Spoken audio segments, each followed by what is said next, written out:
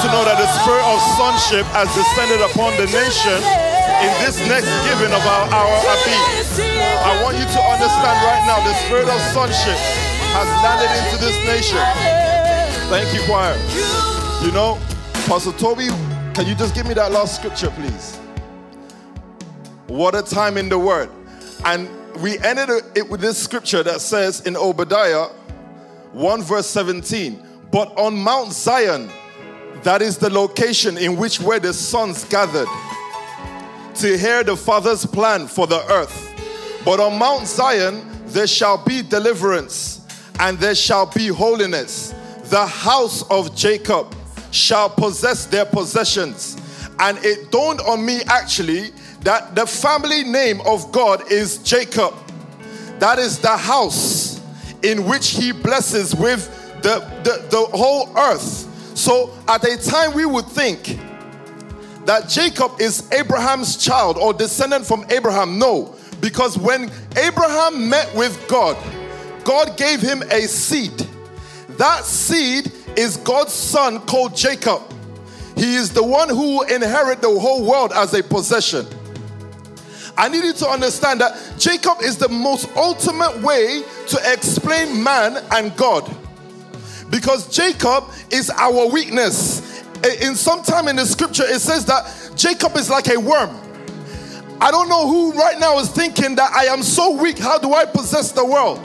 How do I tap into God's possession? God says that my house actually is called the house of Jacob. Now, you're not hearing what I'm saying.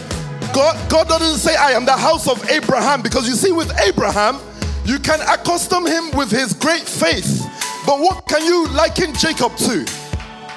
There is nothing to liken Jacob to but to say that Jacob is like a worm. All the weaknesses that I possessed in my former life, they were actually sacrifices.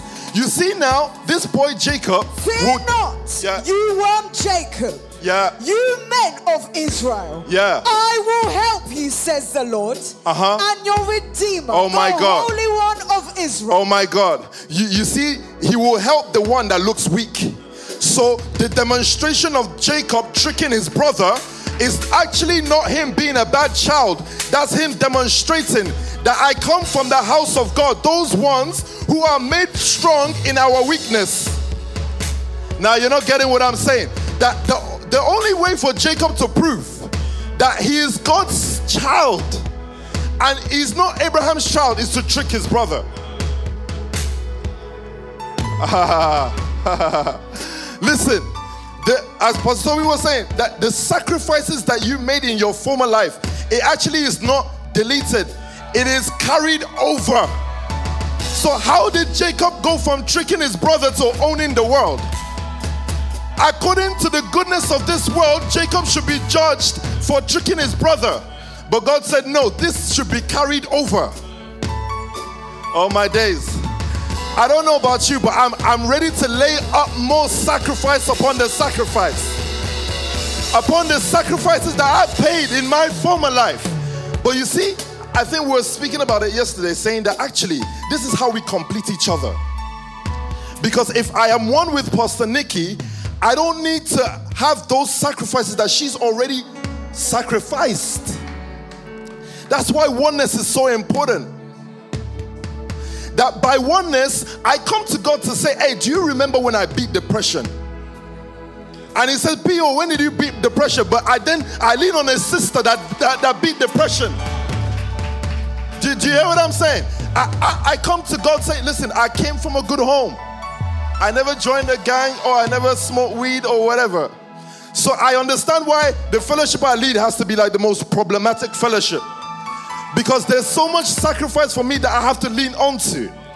If I disregard those people, I disregard sacrifices. I'm just ready to give a sacrifice though. All I'm hearing as the man of God is preaching is just so.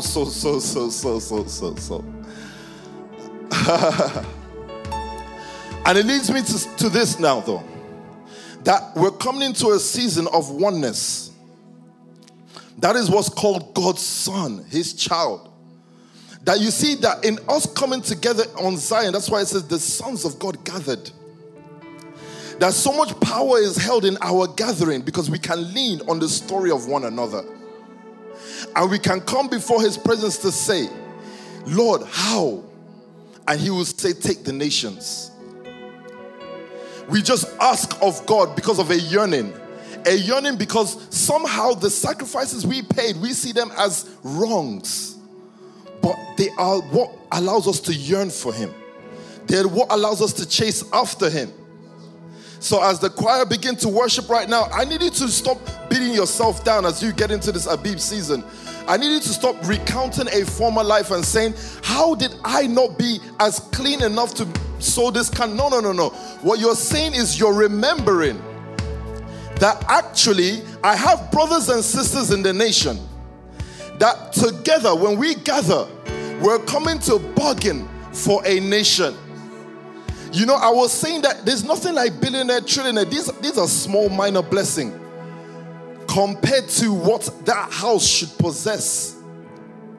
It gave that house its possession, which is the whole earth. So when you come before God's presence and you have so much of what you want, actually, you're actually just doing yourself a disfavor. Because that house, the nations has been given to that house. Choir, you can help me.